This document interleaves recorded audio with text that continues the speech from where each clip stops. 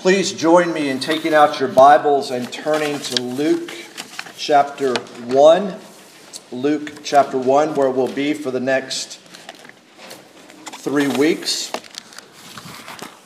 As we turn now to God's Word, let's turn to Him once again in prayer. Please join me. Almighty God, our Heavenly Father, as we have just sung about hearing and listening to the voice of Jesus say, "Come." Father, we come now to your word, your written word, and we ask that you would open our hearts to your word and open your word to our hearts, that we would know what we are to believe about you and what you ask us to do in response. Oh, Father, may your word and spirit have their way among your gathered people today as we gather in Jesus' name and pray. Amen. Today begins the church season of Advent. It's a season of preparation. Today is the first Sunday of Advent. And while it may be a season of preparation, for many, maybe within these walls, certainly for many outside these walls, it is not a season of rest. For many, it is anything but rest. Anything but rest. It's full instead of restlessness, worry, anxiety, fear, loneliness, discouragement.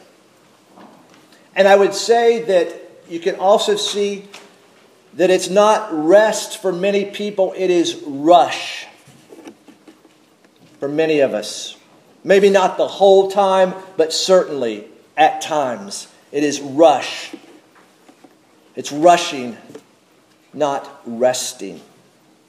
However, from biblical teaching and what we will see in the biblical example of the 9-month time of preparation for the birth of Jesus, the coming of Jesus is a time of rest, a season of rest that is God-defined and God-provided.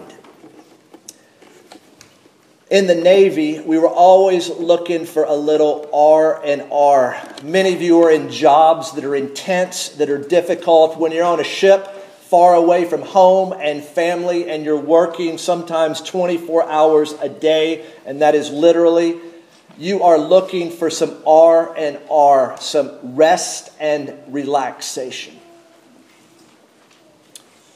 But in the Christian life, I think you won't so much see in a lounge chair on a beach sipping lemonade.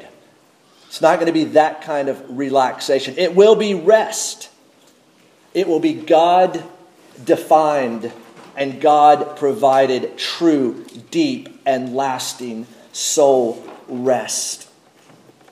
The promise of rest. I want to give some background to the idea and the outline for this brief series. You heard the New Testament reading from Matthew 11. I want to read again verses 28 through 30. And we just sang a portion of that as well. "Come to me," Jesus says, "all who labor and are heavy laden, and I will give you rest. Take my yoke upon you and learn from me, for I am gentle and lowly in heart, and you will find rest for your souls. For my yoke is easy and my burden is light." Did you hear the call, the invitation? Come to me, Jesus says, and 2 things will happen. Guaranteed. You will be given rest and you will find rest. It was interesting to once again look at Hebrews 4. And if you would, look at with me on page 4 of our order of worship. we say it often and pray it often, that we may receive mercy and find grace to help in time of need. To receive mercy and to find grace. I mean, that's what Jesus is saying. You will be given grace and mercy. You will find grace and mercy in me. Rest in me. But before we could come to Jesus, right, he had to first come to us. He had to first come to us. Luke chapter 1, verses 26 through 56 is the 9-month backstory of Jesus coming to us through the incarnation. The incarnation, a mystery to be sure, but it is the second person of the Trinity, God the Son becoming flesh, becoming man. Christianity, you see, is not man becoming God, but rather God becoming man. It's not the ascent of man to God, rather it's the descent of God to man. Advent, the coming of Jesus Christ, his first advent, and we look forward to his second advent. It's God coming to man. Now, to be sure, the entire Old Testament provides the backstory. But the fullness of time, as Paul writes in Galatians 4:4, does indeed truly come. Luke 1, 26 through 56 is the backstory to the birth of Jesus. And this 9-month backstory shows us at least 3 kinds of rest. Resting in God's favor. Rest from thinking that you have to earn acceptance with God. That you have to earn it. It's also going to show us resting in God's community. It's resting from thinking that you and I have to go at it all alone. And finally, we will see it is resting in God's power. Rest from thinking that you have to do it, or indeed can do it, in your own strength. Now, I want to tie this in with our series on the Apostles' Creed. In this short 3-week series, we will slow down and ponder the significance of this declaration.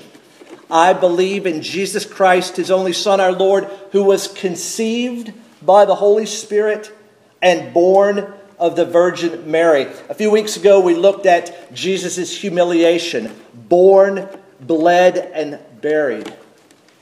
Today and next week and the following week, we're going to spend some time on the born aspect of Jesus' humiliation.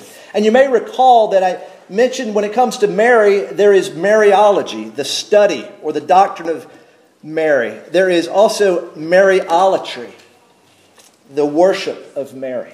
Seeing Mary as somehow a source of salvation. Now, this exposes a big difference between the Roman Catholic Church and the Protestant churches in their understanding, as it were, of the person and work of Mary.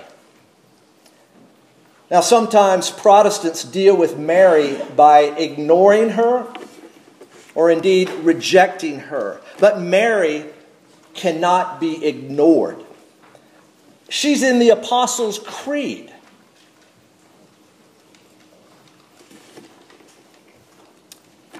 When I say she can't be ignored, I'm not talking about statues of Mary, paintings of Mary, or even the church in Covington called the Mother of God. No. I'm talking about Mary as the Bible presents Mary. We ignore her, we reject her to our detriment. And so we're going to spend the next 3 weeks looking at these verses surrounding this announcement to Mary that she will bear the Son of God. Look with me at Luke 1 through 4. It's one sentence in the original language. It's a single sentence where Luke indicates the what and the why of the gospel. He's providing an orderly account. Why? So that Theophilus may have certainty. Isn't that interesting? Right off the bat. Certainty in the faith, assurance in the faith. We saw that in 1 John. You see that at the end of John. You see it at the beginning of Luke, so that you may have certainty of what you have heard and believed. Now, from verses 5 through 38 is a prelude. It's the announcement of the conception and the upcoming births of two children of promise, John the Baptist and Jesus. The 400-year period of silence that begins with the prophet Malachi is ended here in Luke 1. It's the transition from the old covenant to the new covenant, from, and help me out children, from promises made to promises kept. Join with me now as I read Luke 1 verses 26 through 38. Now, and right before that, the birth of John the Baptist is foretold, and now the shift is over to Jesus. In the 6th month, the angel Gabriel was sent from God to a city of Galilee named Nazareth, to a virgin betrothed to a man whose name was Joseph, of the house of David. And the virgin's name was Mary. And he came to her and said, "Greetings, O favored one, the Lord is with you." But she was greatly troubled at the saying and tried to discern what sort of greeting this might be. And the angel said to her, "Do not be afraid, Mary, for you have found favor with God. And behold, you will conceive in your womb and bear a son, and you shall call his name Jesus. He will be great, and he will be called the Son of the Most High. And the Lord God will give to him the throne of his father David, and he will reign over the house of Jacob forever, and of his kingdom there will be no end." And Mary said to the angel, "How will this be, since I am a virgin?" And the angel answered her, "The Holy Spirit will come upon you, and the power of the Most High will overshadow you. Therefore, the child to be born will be called Holy, the Son of God. And behold, your relative Elizabeth in her old age has also conceived a son, and this is the 6th month with her who was called barren. For nothing will be impossible with God." And Mary said, "Behold, I am the servant of the Lord. Let it be to me according to your word." And the angel departed from her. As we will see from our passage, resting in God's favor has two components. First, receiving the favor of God, and then second, responding to the favor of God. The outline didn't make it in before the printing, but it's receiving the favor of God, verses 26 through 33, and responding to the favor of God, verses 34 through 38. There is a biblical history of people finding favor with God, and here are just 3 brief examples. Noah. Genesis 6:8, "But Noah found favor in the eyes of the Lord." Joseph, Genesis 39:21, "But the Lord was with Joseph and showed him steadfast love and gave him favor in the sight of the keeper of the prison." And then, as we heard in our Old Testament reading, Moses. Again, chapter 33, verse 17, "And the Lord said to Moses, This very thing that you have spoken, I will do, for you have found favor in my sight, and I know you by name." So in verse 28, there is the declaration of favor. It's an announcement from the outside. But you'll notice in verse 29, there's an initial response on the inside. Mary, we read, is greatly troubled. She doesn't know what to make of this announcement. And Luke, by investigating the account, and we believe Luke, spending time probably with Mary, got this firsthand. She is greatly troubled in her heart. Look again at verse 29. "But she was greatly troubled at the saying, and tried to discern what sort of greeting this might be. But then immediately in verse 30, there's a command. Do not be afraid. Do not be afraid. Now, children, and all of us, when we were children, we remember being on the receiving end of a do this or do that. And often our response was, why? Why do I have to do this? Why? Why? Well, even before Mary can ask why, the angel Gabriel provides the reason. Why no fear? For you have found favor with God. Most of us, many of us, some of us may know that grace comes from a Greek word charis. Charis, grace. Interestingly, verse 30, Mary, for you have found favor with God, can be translated rightly. You have found grace with God. It is the only place in Matthew, Mark, or Luke where this word is used. It's used all over the place in Paul's letters, but here it's Mary finding favor with God, finding grace. It's favor that's announced without any hint of request. If you look through the biblical history, there are times when people ask God to show them favor, and He does. But often there is no request. There is only God's kind initiative. It is freely bestowed. There is no hint of request. Mary, it's clear, did not earn favor with God. Nor could Mary earn favor with God. She did not. She could not. It was freely bestowed. It was declared. Now, what is the particular favor that Mary receives? Well, of course, the rest of the text explains. She will be, as it were, the human mother of God. There is an out of the ordinary conception by the Holy Spirit, but a rather ordinary birth. The normal course of labor at the end of 9 months. The out of the ordinary conception and the ordinary birth. Here is the divinity of Jesus and the humanity of Jesus being brought together. Now, Mary did not choose this particular favor.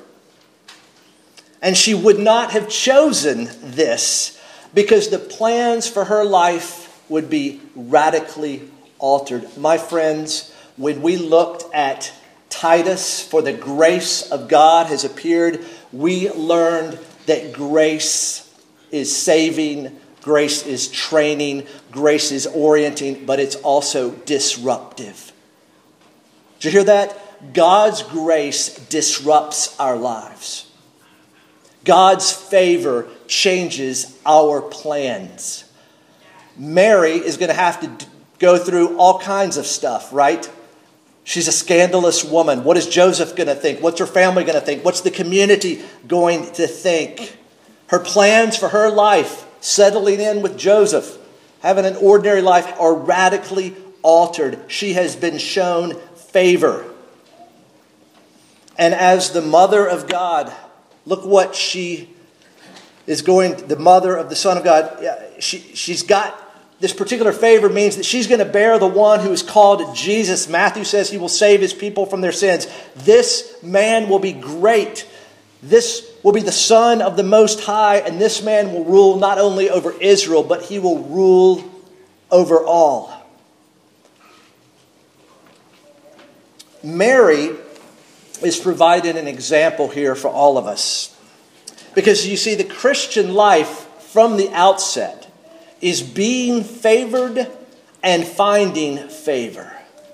From the beginning, the Christian life is not somehow achieving the favor of God, but rather receiving the favor of God. My friends, there is no achievement on our part whatsoever. And so the first component of what it means to rest in God's favor is receiving favor. And the second component of what it means to rest in God's favor is responding to favor. We first receive and then we respond. Now, yesterday, between running here and there, upstairs, downstairs, in and out of the house, I got to watch a little bit of college football. I sat down and I watched a few passes go to receivers. And you know what they were doing? They were making their moves downfield with the ball before they got the ball, right? For those of you who have played tight end or wide receiver, what is your first responsibility before you avoid the tackle? What's your first responsibility? You receive the ball. Then you make the move. So here is a reception and then a response. The proper response to the favor of God can be seen in the two times. Notice, Mary speaks twice, verses 34 and 38. Responding to the favor of God first through trust, by trusting. It's Mary's first speech. Look at verse 34 with me. She's been given this amazing, astounding, life-changing announcement, and she says this, "And Mary said to the angel," quote, "How will this be since I am a virgin?" She doesn't doubt the announcement. She doesn't ask for a sign. She is just puzzled because she's getting ready to be married. She's in a committed relationship, as betrothal in ancient Israel was. But they haven't yet consummated the marriage through sexual intercourse. Mary is genuinely puzzled. How can this happen? I went through biology class. My parents have told me. How can this happen? Compare this to verse 18. Zechariah the priest, he gets an announcement. And this is Zechariah's response. Verse 18, "And Zechariah said to the angel, 'How shall I know this? For I'm an old man and my wife is advanced in years. How shall I know this?'" Unlike Zechariah, Mary responds with faith and with respect when she is given a word from Gabriel. A word from an angel, as it were, a word from God. So she first responds to the favor of God through trust. And you see that trust in asking the question. She's not doubting, she's just saying, how is this going to happen? And of course, the explanation of the conception by the Holy Spirit is there in the verses that follow. But secondly, there's a response to the favor of God through obedience, by obeying. Look at her speech, as it were, in verse 38. "And Mary said," quote, "Behold, I am the servant of the Lord. Let it be to me according to your word." And the angel departed from her. If you were here with us a few weeks ago when we compared and contrasted Mary and Pontius Pilate, the only other humans other than Jesus who are mentioned in the Apostles' Creed, we saw that for Mary, her fear of God was much greater than her fear of man. She rightly reverenced and respected the word of God much more so than she would fear the word of man, saying all this, that, and the other as to what she's been up to. For Mary, the fear of man was greater, the fear of God was much greater than the fear of man. For Pilate, on the other hand, as we saw, the fear of man was much greater than his fear of God and caused him to do what he did. So Mary here is a leading example of what it means to receive the word of God and to do his will. She is not a source of salvation. She is not sinless. She will say in her Magnificat, her song of praise, that she refers to my Savior. Sinless people don't need saviors. Mary is human and sinless and needs a Savior just like you and I and all of us do. But Even though she's not in any stretch any kind of source of salvation, she should be neither prayed to nor looked to with any kind of reverence or devotion in that sense. But we may genuinely learn from her faith and obedience, because she models discipleship, submission to God's word of promise. So if you've been tracking with me, you respond to the favor of God through trust and through obedience. And Sarah and Rob, if we had an opportunity to sing many, many hymns, we would have chosen, of course, trust and obey. For there's no other way to be happy in Jesus than to trust and obey. That's it, isn't it? The Christian life. Trusting Jesus, obeying Jesus. Trust and obey.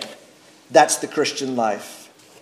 So we see resting in God's favor means receiving his favor and responding to his favor. But let me say it differently. Resting in God's favor means receiving his word and responding to his word. You see, the Christian life is receiving and resting on Christ alone for salvation. It is not a rest that you and I create, but it's a rest that we've been given. It's not a rest that we can somehow achieve in and of ourselves, but it is a rest that we receive. Our shorter catechism says it very well. What is faith in Jesus Christ? Good question, right? What is faith in Jesus Christ? Question 86. Faith in Jesus Christ is a saving grace whereby we receive and rest upon him alone for salvation, as he is offered to us in the gospel. I hope we were all listening to our Old Testament reading in Exodus 33. Listen to verse 14 again. And he said, that is the Lord, my presence will go with you, and I will give you rest.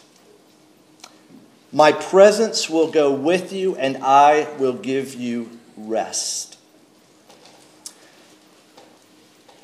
My friends, Jesus, Emmanuel, God with us. What does Jesus present through his life, through his death, through his resurrection? He presents his love for his people. You see, in giving us rest, he is showing us love.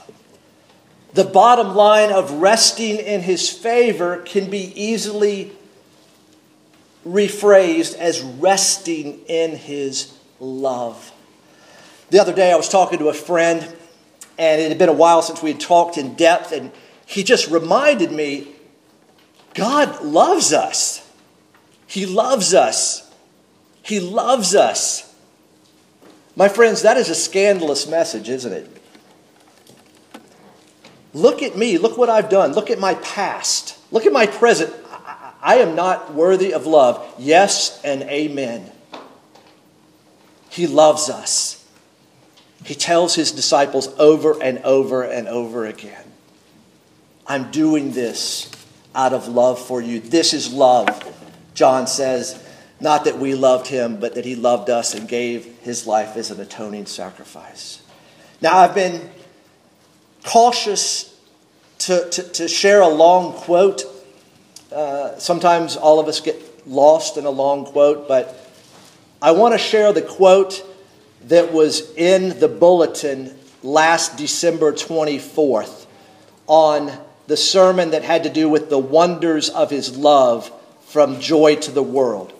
It's from a book called Because He Loves Me by Elyse Fitzpatrick. It could be retitled Because His Favor Rests on Me. Because I'm resting in his favor. Listen to this, what she says.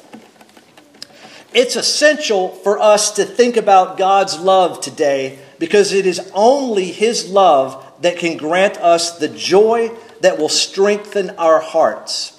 the courage that will embolden us in our fight against sin, and the assurance that will enable us to open up our lives to Him so that He might deal powerfully with our unbelief and idolatry.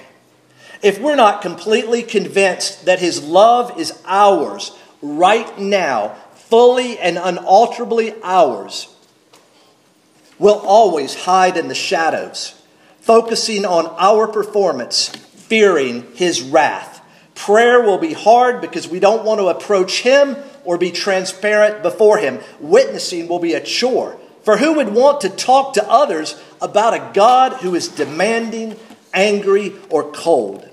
If we don't consciously live in light of His love, the gospel will be secondary, virtually meaningless, and Jesus Christ will fade into insignificance. Our faith will become all about us, our performance, and how we think we are doing, and our transformation will be hindered. I'll send all of us that quote this week. It's worth reading again and thinking about again. A couple more things to say. But as good as this rest gets here and now, and my friends, it is a rest, a better rest is coming. It's not as good as it gets. A better rest is coming, and we see that in Hebrews 3 and 4, where the writer declares that there awaits an eternal rest for the people of God.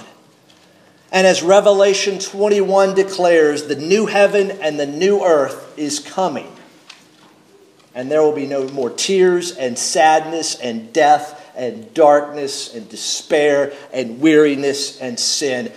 Rest in its glorious fullness will arrive, because even though we have rest in Jesus here and now, sin still gets in the way.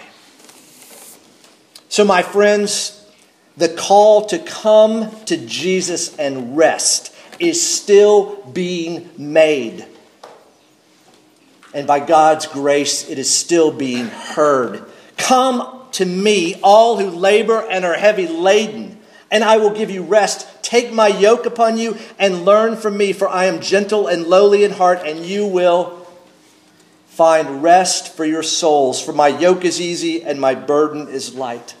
A few chapters later in Luke, when Luke announces Jesus' public ministry, we read in chapter 4, verses 18 through 19, "The Spirit of the Lord is upon me, because He has anointed me to proclaim good news to the poor. He has sent me to proclaim liberty to the captives and recovering of sight to the blind, to set at liberty those who are oppressed, to proclaim," are you ready for this? "The year of the Lord's favor." Paul, in writing to a messed up church, the church of Corinth, and by the way, every church until glory is going to be messed up, he writes this in chapter 6, verses 1 and 2 of his second letter. "Working together with him, then, we appeal to you not to receive the grace of God in vain. For he says, 'In a favorable time I listened to you, and in a day of salvation I have helped you. Behold, now is the favorable time. Behold, now is the day of salvation.'" My friends, here this morning, may all of us come and keep coming back to Jesus, because you see, He is the only rest available for our heavy laden souls. And so may this season of Advent not be a season of rushing around, but a season of resting at the feet of Jesus, where we will receive a deep and soul-satisfying rest, no matter what the circumstances are that are swirling around us and indeed in us. As we sang last week to conclude our worship service, none but Jesus can do who? Helpless sinners good. All those who have faith in Jesus Christ are those who rest in the favor of God. May God be pleased to grow us all from the youngest to the oldest here, in the recognition that it is by faith in Jesus Christ that we now rest, and we always will rest in God's favor. Let's pray. Almighty God, our Heavenly Father, we thank you for this 9-month backstory to the visible and public arrival of the one who is fully God and fully man. We thank you, Father, that in the fullness of time, Jesus did come to do for us what we could not do for ourselves. He lived a life of perfect obedience in our place and on our behalf, and He died the death for our rebellious and sinful life of disobedience in our place and on our behalf. Father, may not only we rest in the story, the true story, the good news of Jesus' earthly life and ministry, His crucifixion, His resurrection, His ascension, His session, His promised return. May we rest in what takes place in the 9 months before His birth. Oh, Father, help us to rest in your favor, the rest that we cannot achieve, but only receive. For we pray in Jesus' name. Amen.